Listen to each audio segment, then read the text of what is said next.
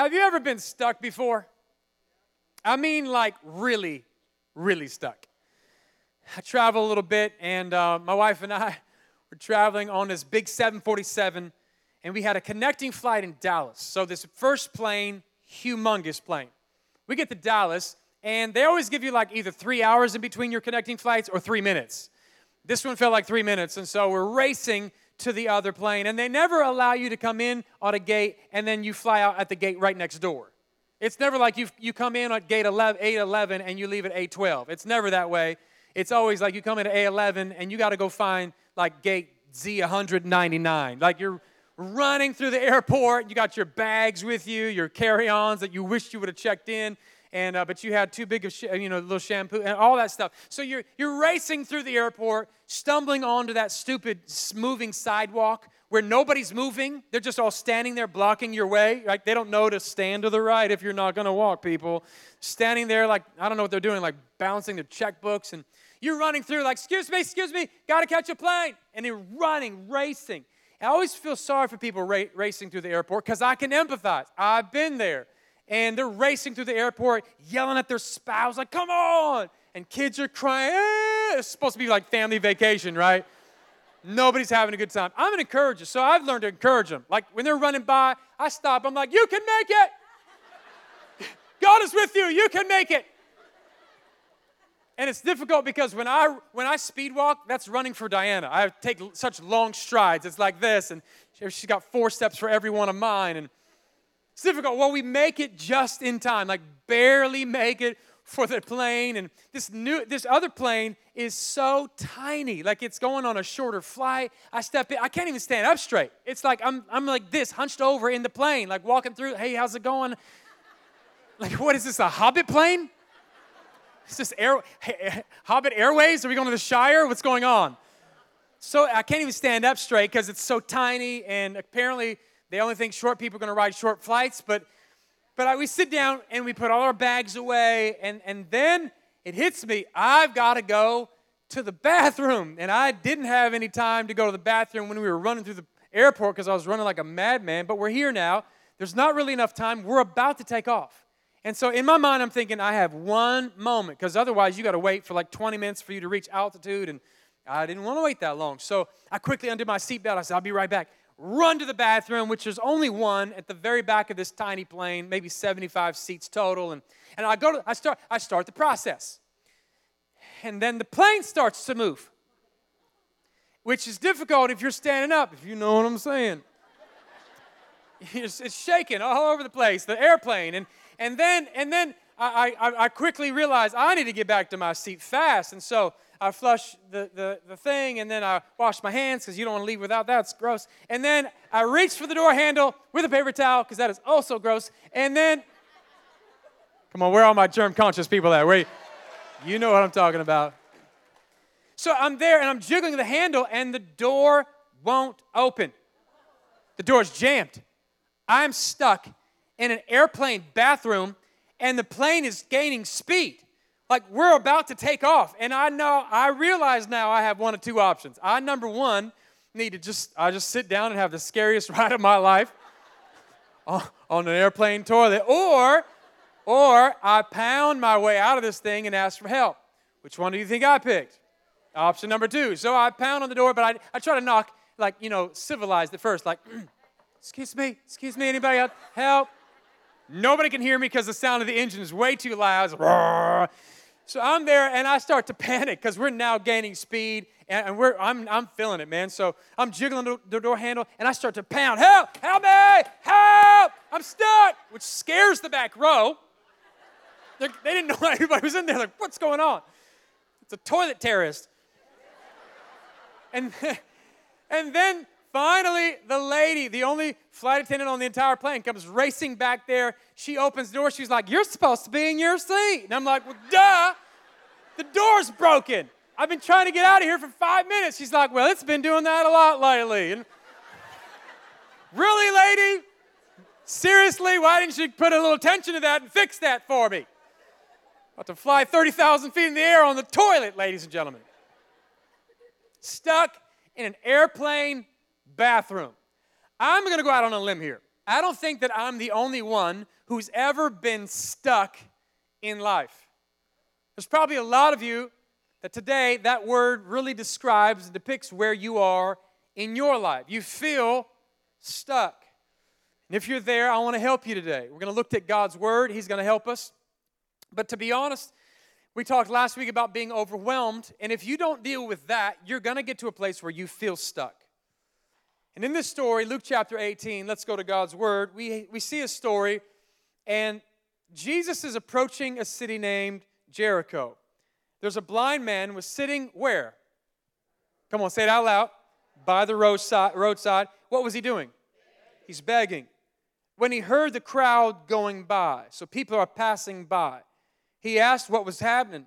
Verse 37, they told him, Jesus of Nazareth is passing by, and he called out, Jesus, Son of David, help, because I'm stuck. We don't know how long he had been begging on the side of the road, but he was left there probably for years. He's probably been at this same place for years begging, help me, I'm stuck. Hearing other people pass him by. Why would Jesus bring this to our attention? I don't believe that it's to teach us how to beg. Could it be that Jesus has allowed this story in the Bible to teach us and to help us understand what it must feel like to be stuck on the side of the road? Have you ever been driving down the road? Everything's going fine. You're listening to your favorite jam. And then all of a sudden, something breaks down in the car and you find yourself stuck on the side of the road. I remember all too well, the year was 1999. My wife and I, my daughter Hadassah and Angelo, who's still in this church today, he was probably 18 at that time, we're driving back from a pastor's conference in L.A. And then something happens to the car, breaks down, we have to pull over on Highway 5. Now, if you've ever driven on Highway 5, you know there's hours of nothingness. And this is before cell phones really worked on Highway 5. And so we didn't have any cell phone coverage. We're standing there stuck on the side of the road. I have my baby with me. It's hot. People are passing you by. When you're stuck, their cars just zoom by. Zoom, zoom, zoom, zoom, and nobody's stopping. And then all of a sudden, I see a lady from our church in the middle of Highway 5. That's a 6-hour drive from here to L.A. What are the chances, ladies and gentlemen? And I know it's her because I could tell her custom car, custom paint job, custom license plate, and she had big hair. So she's driving by, and I can't believe it. I squint to read the license plate. Sure enough, it's the one. I'm like, look at God. Look at God. You guys were doubting. Look at God. He can make a way where there seems to be no way. Even in the wilderness of Highway 5. Come on, somebody. She starts approaching. I'm waving, and she goes flying by.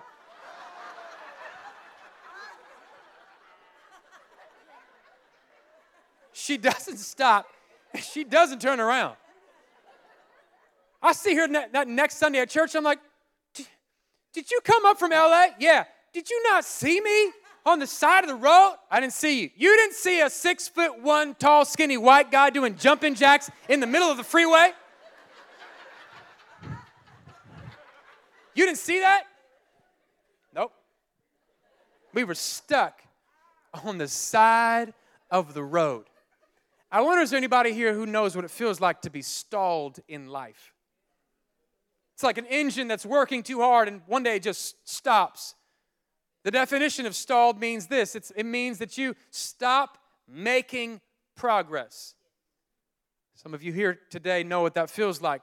Your life was going fine and something happened. You've stalled on the freeway of life and you're not making progress. And here's what makes it even more difficult is that the cars and the lives of other people keep zooming past you, and the wind of their progress shakes your entire being.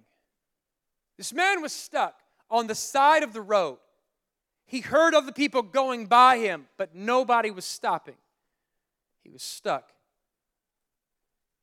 I wonder what really causes us to feel stuck. Certainly there are many reasons why people would feel stuck. Let me offer you 3. There are so many people that feel like there's no way out.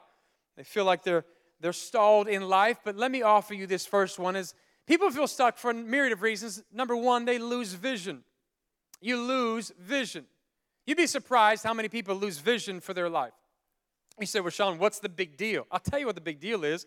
Proverbs 29, verse 18 says that those who have no vision, where you lose vision, where there's no vision, people cast off restraint. People, another translation says, they perish.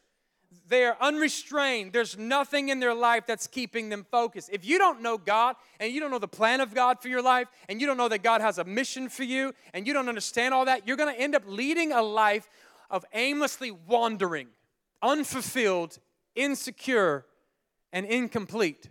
And anybody who's incomplete ends up going on a mission to try and somehow find something or someone to complete them.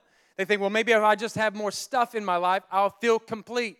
And you're looking for your Jerry Maguire moment where you could look at somebody and say, you complete me. You very quickly realize that there's nobody on planet Earth that can complete you but God. And the only person who can fulfill a God-sized hole in your heart is God. Can I hear a good amen, everybody? You feel stuck on the side of the road.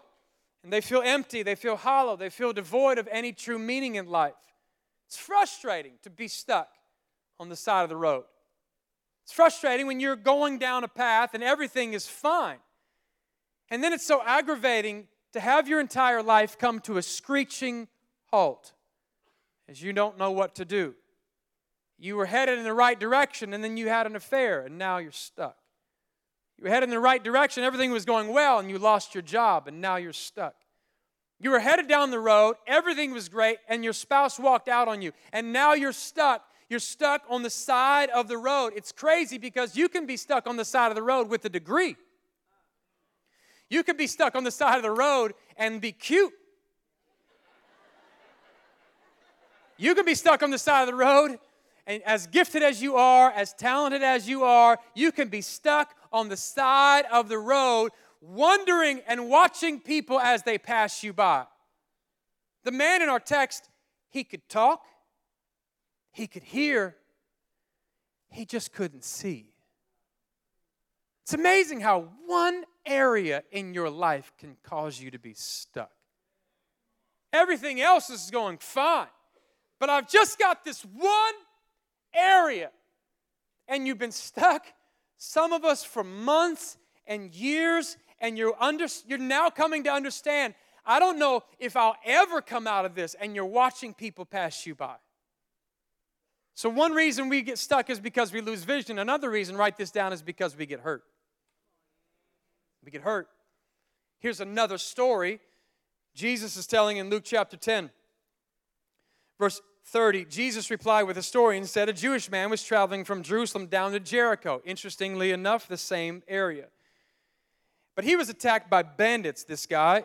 They stripped him of his clothes, they beat him up, and left him half dead where?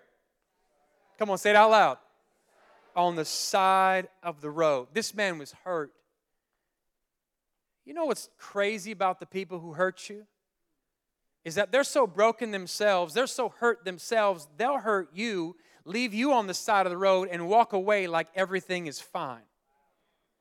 Leaving you bleeding and hemorrhaging and aching and battered and broken. And even as I say that, their faces are still coming to your mind. You can still hear the words that they spoke over you. You're still remembering like it was yesterday what they did to you. And ever since that moment, you have not been able to move on. You have stalled in life. You have been stuck on the side of the road ever since that moment. It's frustrating to understand the difference between the blind man and the beaten man. The blind man, at least he was able to ask for help, but when you're hurt, we have no record of the hurt man asking for help. Some of you are so hurt, you don't even know how to ask for help.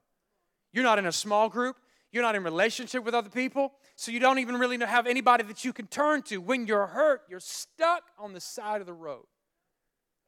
Another reason is failure. We lose vision, we get hurt, or there's a failure of some kind that happens in our life. We can point out so many failures of people in the Bible. We can also most certainly point out failures in our own lives. But for the sake of this story, can I just bring out one example from the Scriptures? God's chosen people, the children of Israel in the Old Testament. They're in slavery for 400 years. They cry out to God and yell, "Help, I'm stuck." And God sends a deliverer named Moses, and through a series of miraculous events, sets his people free. And he doesn't just say, "I want to take you out of something." He says, "I want to take you into something. I got a promise for you. I got a promised land for you." And they're so excited, and they make their way to the precipice of the promised land. They send in 10 spies, and 8 come back with a negative report. 8 of them infect the entire church, 1 million plus people, and they say, "There's no way we could, this is crazy, this is insane. These giants are massive. I don't know what they're feeding them, corn-fed Canaanites, but we're not going to be able to do this. Abort mission." And they begin to grumble and complain, and they begin to fail, and they disobey God. And because of that, because of their disobedience to God's word, God says, "Fine, you can wander around in the wilderness for 40 years. How about that?" So now the children of Israel, with the promise in front of them, they fail God over, and not just this time, over and over and over again. And they spent 40 years, a 40-year journey, which should have taken them 2 weeks to get to. It wasn't the distance between them and the promise that was the problem. It was the condition of their heart that was the problem. In Joshua chapter 5, verse 6, we read, "The Israelites have traveled in the wilderness for how long?" That's a long time, everybody. 40 years. I'm not even 40 years old yet. 40 years until all the men who were old enough to fight in battle when they left Egypt died, for they had disobeyed the Lord. 40 years. Instead of walking into the promises of God, they're stuck in the wilderness for 40 years wandering. 40 years of wandering in the wilderness. 40 years of wallowing in failure. 40 years of going in circles. 40 years of not being able to get past it. 40 years of going around the same mountain time and time and time and time again. Do you know that sometimes when you're stuck, it takes you a while for you to get sick and tired of being stuck? You got to be there for a minute. Sometimes it takes you a month. Sometimes it takes you a year. Sometimes you're not even fully dissatisfied with your current position enough to even look at God. But God steps in His grace and in His mercy. In Deuteronomy chapter 2, verse 1, He says this, "Then we turned and took our journey into the wilderness by the way of the Red Sea." And He goes on to say it was around a mountain named Mount Seir. And verse 2, watch this. "And the Lord spoke unto me," this is Moses, "and God said, you have compassed this mountain long enough. Turn you northward." You have come past this mountain long enough. Turn you northward. Can I speak this out over every single life in here? You feel stuck today? I'm here to tell you, you have gone around this mountain long enough. It is time for you to turn northward. Come on, turn and tell the person sitting next to you, you've gone around this mountain long enough. Come on, tell them, you've gone around this mountain long enough. It's time to move on, baby. It's time to move on. Let's turn to God. Come on, is there anybody in the room that's grateful that we have a God that still allows us to turn to Him even when we've been stuck for years? Come on. Gone around this mountain too long. And I know it, some of you are thinking, you're like, "Shaun, I know you're saying this, but I'm not really in a good place right now." It's okay, because neither were the Israelites when God called them. When God called the Israelites, they were in slavery. Listen, when God speaks to you, He doesn't speak to where you are. He speaks to the destiny inside of you and says, "I'm going to get you to where I want you to go." God speaks to Moses and says, "Moses, listen, you've gone around this mountain long enough. I want to come in and I want to break the cycle." I feel like God wants to break the cycle in somebody's life today. It's been long enough. You've been arguing for long enough. You've been going around this mountain long enough. You've been in debt long enough. You've been depressed long enough. If you're still going around the same mountain that you were 5 years ago, you're circling. And you're stuck on the side of the road. But I've got some good news for you today. You're not stuck. You just stop moving. Oh, I feel like there's some people in this room that you're sick and tired of being stuck. How many are ready to step out into the abundant life that Jesus Christ came to give you? You don't want to be stuck on the side of the road watching people pass you by any longer. Jesus said this in John 10:10, the thief comes to steal, the thief comes to kill and destroy. But Jesus said, I've come that you may have life and life to the full. You might feel stuck on the side of the road. You might be stalled watching other people pass you by, but God has a plan and a purpose for your life. Come on, take 3 seconds and clap your hands and say, thank God for the abundant life that He came to give you. Doesn't mean you won't have challenges. It doesn't mean that you won't have problems. It just means you refuse to have the same issues you did 10 years ago. It's a process, isn't it? I remember when I was young, I had a problem remembering what 3 times 3 was. It was a difficult thing for me to remember, my math equations. But I learned it, I passed it, and I moved on. How ridiculous would it be for me, a man of my stature now, in my late 20s, early 30s, to still be going around that same test? Listen to me. If you're still struggling with the same test you had 5 years ago, you are not developing. We live in a generation where this generation is so obsessed with being discovered on YouTube, Instagram. Everybody wants to be discovered. You shouldn't be obsessed with being discovered. You ought to be obsessed with being developed. God wants to develop you. He wants to develop character inside of you. He wants to develop maturity inside of you so you can handle where He's taking you. So many people that are stuck on the side of the road. I feel like there's some people that are sick and tired of being in a ditch and saying it's time to come out. You say, well, what happens? Well, when Jesus steps into the equation, it changes everything. Think about the three stories we've had so far. To the blind man, Jesus steps in and brings healing and gives vision to a man who's never seen before. To the beaten man, He provides a guy named a Good Samaritan who steps in, and this Good Samaritan looks past racism, looks past prejudice, and loves him and heals him anyway. To the people of Israel, God steps up, and we have the people of Israel who failed God miserably. And what happens next is we have a God who says, I'm going to step into this next generation and take this place, to take this group of people where they want to go, and that's the promised land. My point is, you don't have to stay where you are. Wherever you are stuck on the side of the road, you have a God who wants to take you out of. And anytime He takes you out of, He wants to take you into something else. Can I hear a good amen, everybody? God wants to get you unstuck. Turn and tell somebody, He wants to unstick you. How do we do this? How do we get unstuck?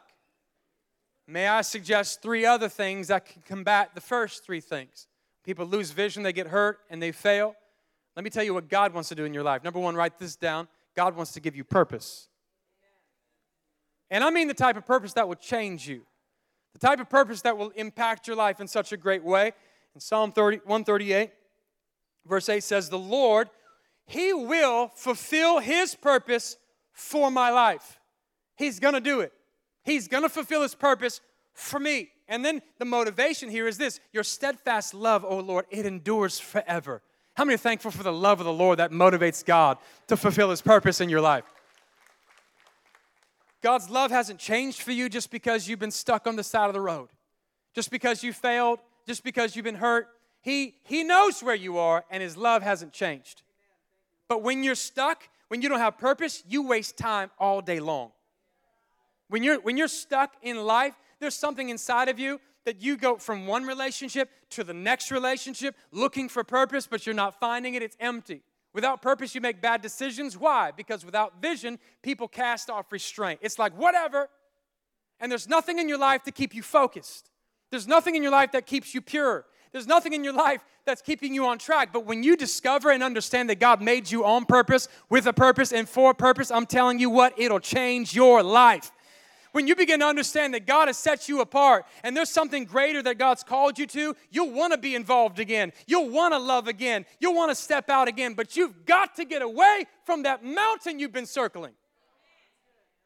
Because it keeps you circling forever and ever, wondering, when is it ever going to end? It's like the merry-go-round of life. You're like, is this thing ever going to stop? I've seen this same thing over and over in my life. Here's why. People with purpose run with intentionality. People without purpose run aimlessly. You get to pick. Which one do you want to be? Do you want to run intentionally or wander aimlessly? Because here's what happens. When you don't have purpose in your life, you wake up and there's no reason to even get out of bed. There's no reason to get dressed. There's no reason to do your hair. You start to wonder, like, maybe I just need to fill my life with more relationships. Maybe I just need to fill my life with more stuff or more outings. I'm here to tell you, you don't need more outings. You need more vision. You need God's vision. You need God's purpose for your life. And that's why our growth track and our dream team is so vitally important to the maturity and the development of who you are. Our growth track, it happens the first Sunday of every month, and it's 4 steps. Step 1, 2, 3, and 4. And what happens is, what we do is we go, and they're all classes. During the 10:15 service, at 10 o'clock, 10:15, my wife and I will be there. It starts in December. And we want to shake your hand and tell you about our church, because everybody needs a church. And then you go through the growth track and get on the dream team, because you'll never understand what purpose even begins to feel like until you're making a difference in somebody else's life. Our dream team here, they're serving. They love you. They love what they do, the greeters, the parking, the kids, the media. Listen, they did that last week, and 275 people gave their life to Jesus Christ because of what our dream team did. Come on, let's clap our hands for the dream team. Some of you have been coming to church, but you're stuck. And God's saying, I want to give you purpose. I want to give you purpose. Write this down, number 2. God wants you to forgive those who hurt you. God wants to get you in a place where you forgive those who hurt you. Matthew chapter 18 is a story Jesus is telling about a boss and a guy under him. The guy under him owed him a ton of money. The guy under him begged him, please, master, please, don't make me pay this. Forgive me, please. And the boss forgave him. Well, this guy who was just forgiven now walks around to another guy who owed him a little bit of money, puts him in a WWF chokehold, and says, pay up. And then the master, the boss, hears about it, and this is what is said. We have in Matthew chapter 18, verse 32. Then the master called the servant in and said, you wicked servant, I canceled all the debt of yours because you begged me to. Shouldn't you have had mercy on your fellow servant just as I had mercy on you? In anger, his master handed him over to the jailers to be tortured until he could pay back all he owed. Watch this, verse 35. Watch this. This is how my heavenly Father will treat each of you unless you forgive your brother or sister from your heart. Forgiveness is not saying what they did was right. It was wrong. But some of you are waiting for an apology that will never come.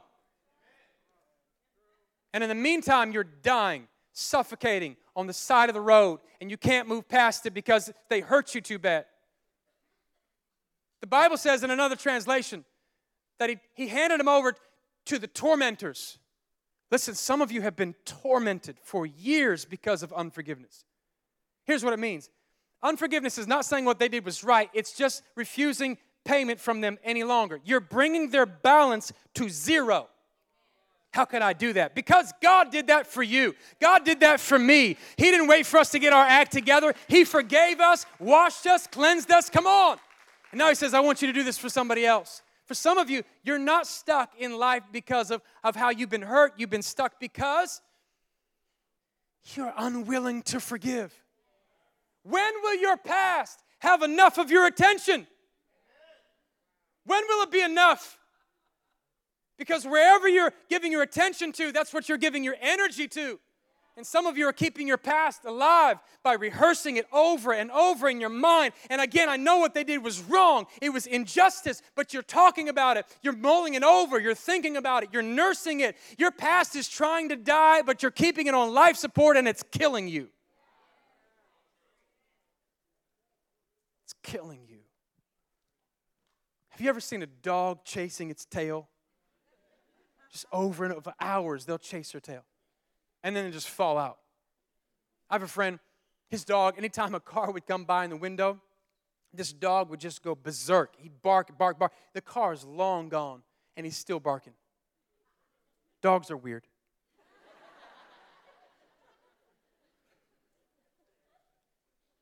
But I wonder if there's some of us in the room that are barking about things that have since gone by. It's been a year. It's been 5 years. It's been 10 years. It's been 25 years. It's been 30, 50 years, and you're stifling and restricting your progress because you cannot get past what happened to you.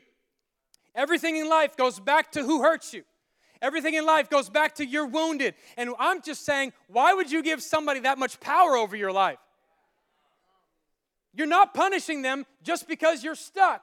They've moved on. They don't even remember what they did, many of them. And you're stuck in life, and you're sitting there making excuses like, I don't ask for me to do anything. I don't love anybody now. I don't need anybody. I don't respect anybody. I don't open up to anybody. I don't want anybody. I am wounded all by myself. Leave me alone. And what happens is you begin to see yourself just like these boots stuck in cement.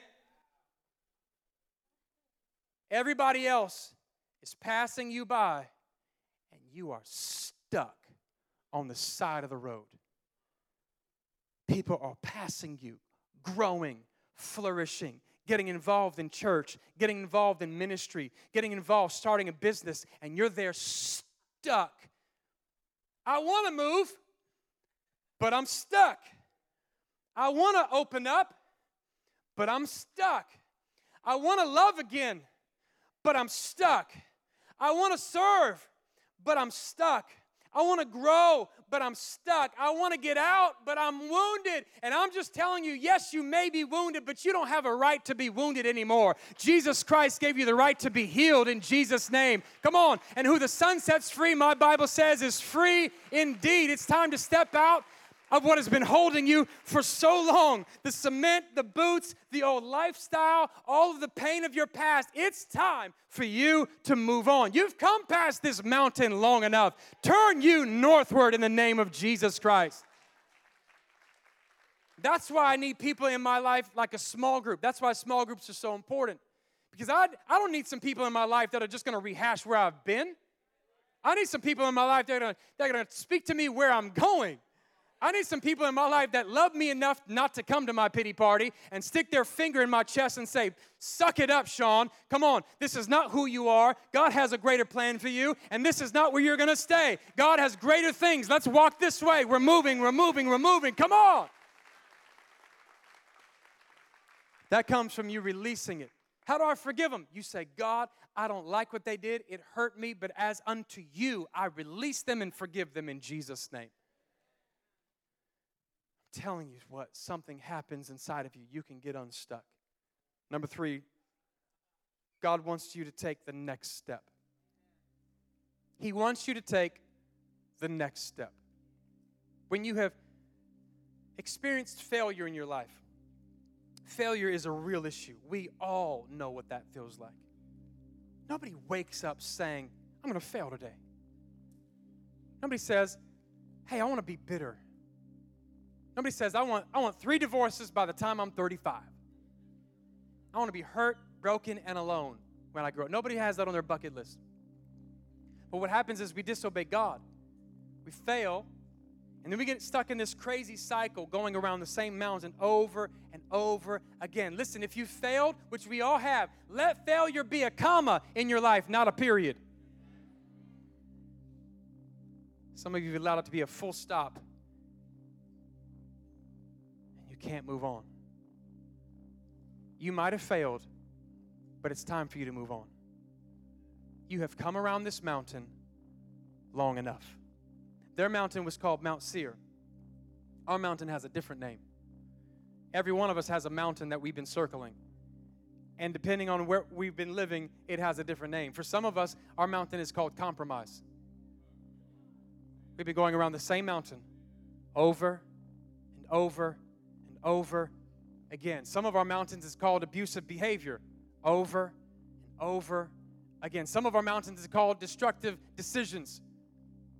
Some of our mountains are called toxic relationships, to the point where you can't even enjoy a healthy relationship because you're not sure what that looks like.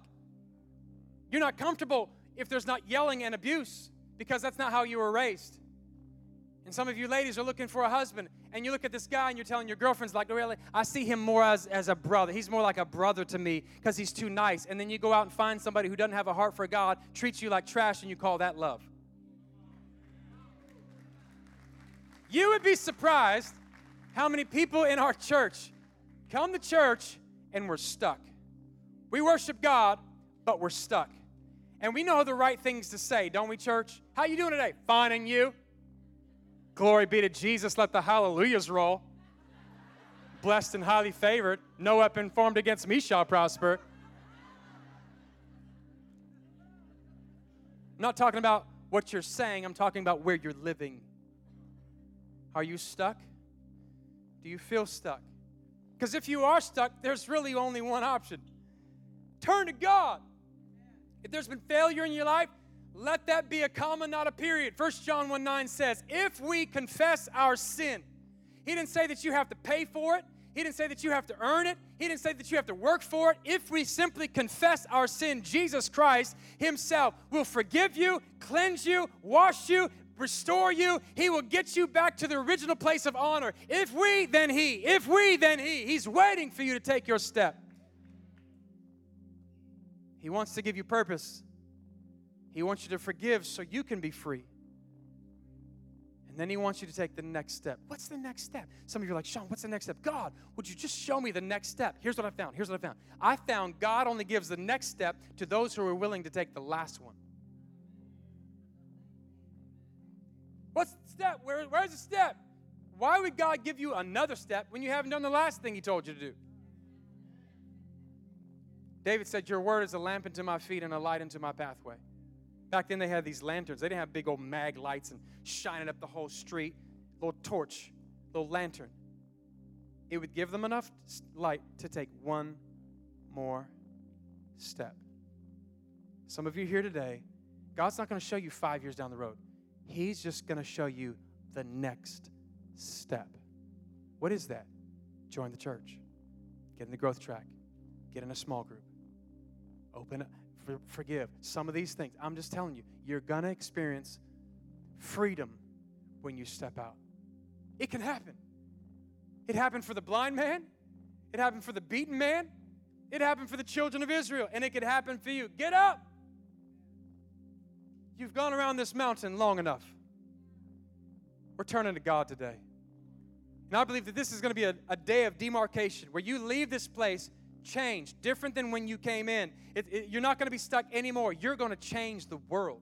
And although the enemy has tried to beat you up, hurt you, give you many reasons, and you even justify in your mind why you're stuck, you made a home where you're stuck. Get ready to move because God wants you unstuck in the name of Jesus Christ. Come on, if you believe that, could we clap our hands and say a good amen?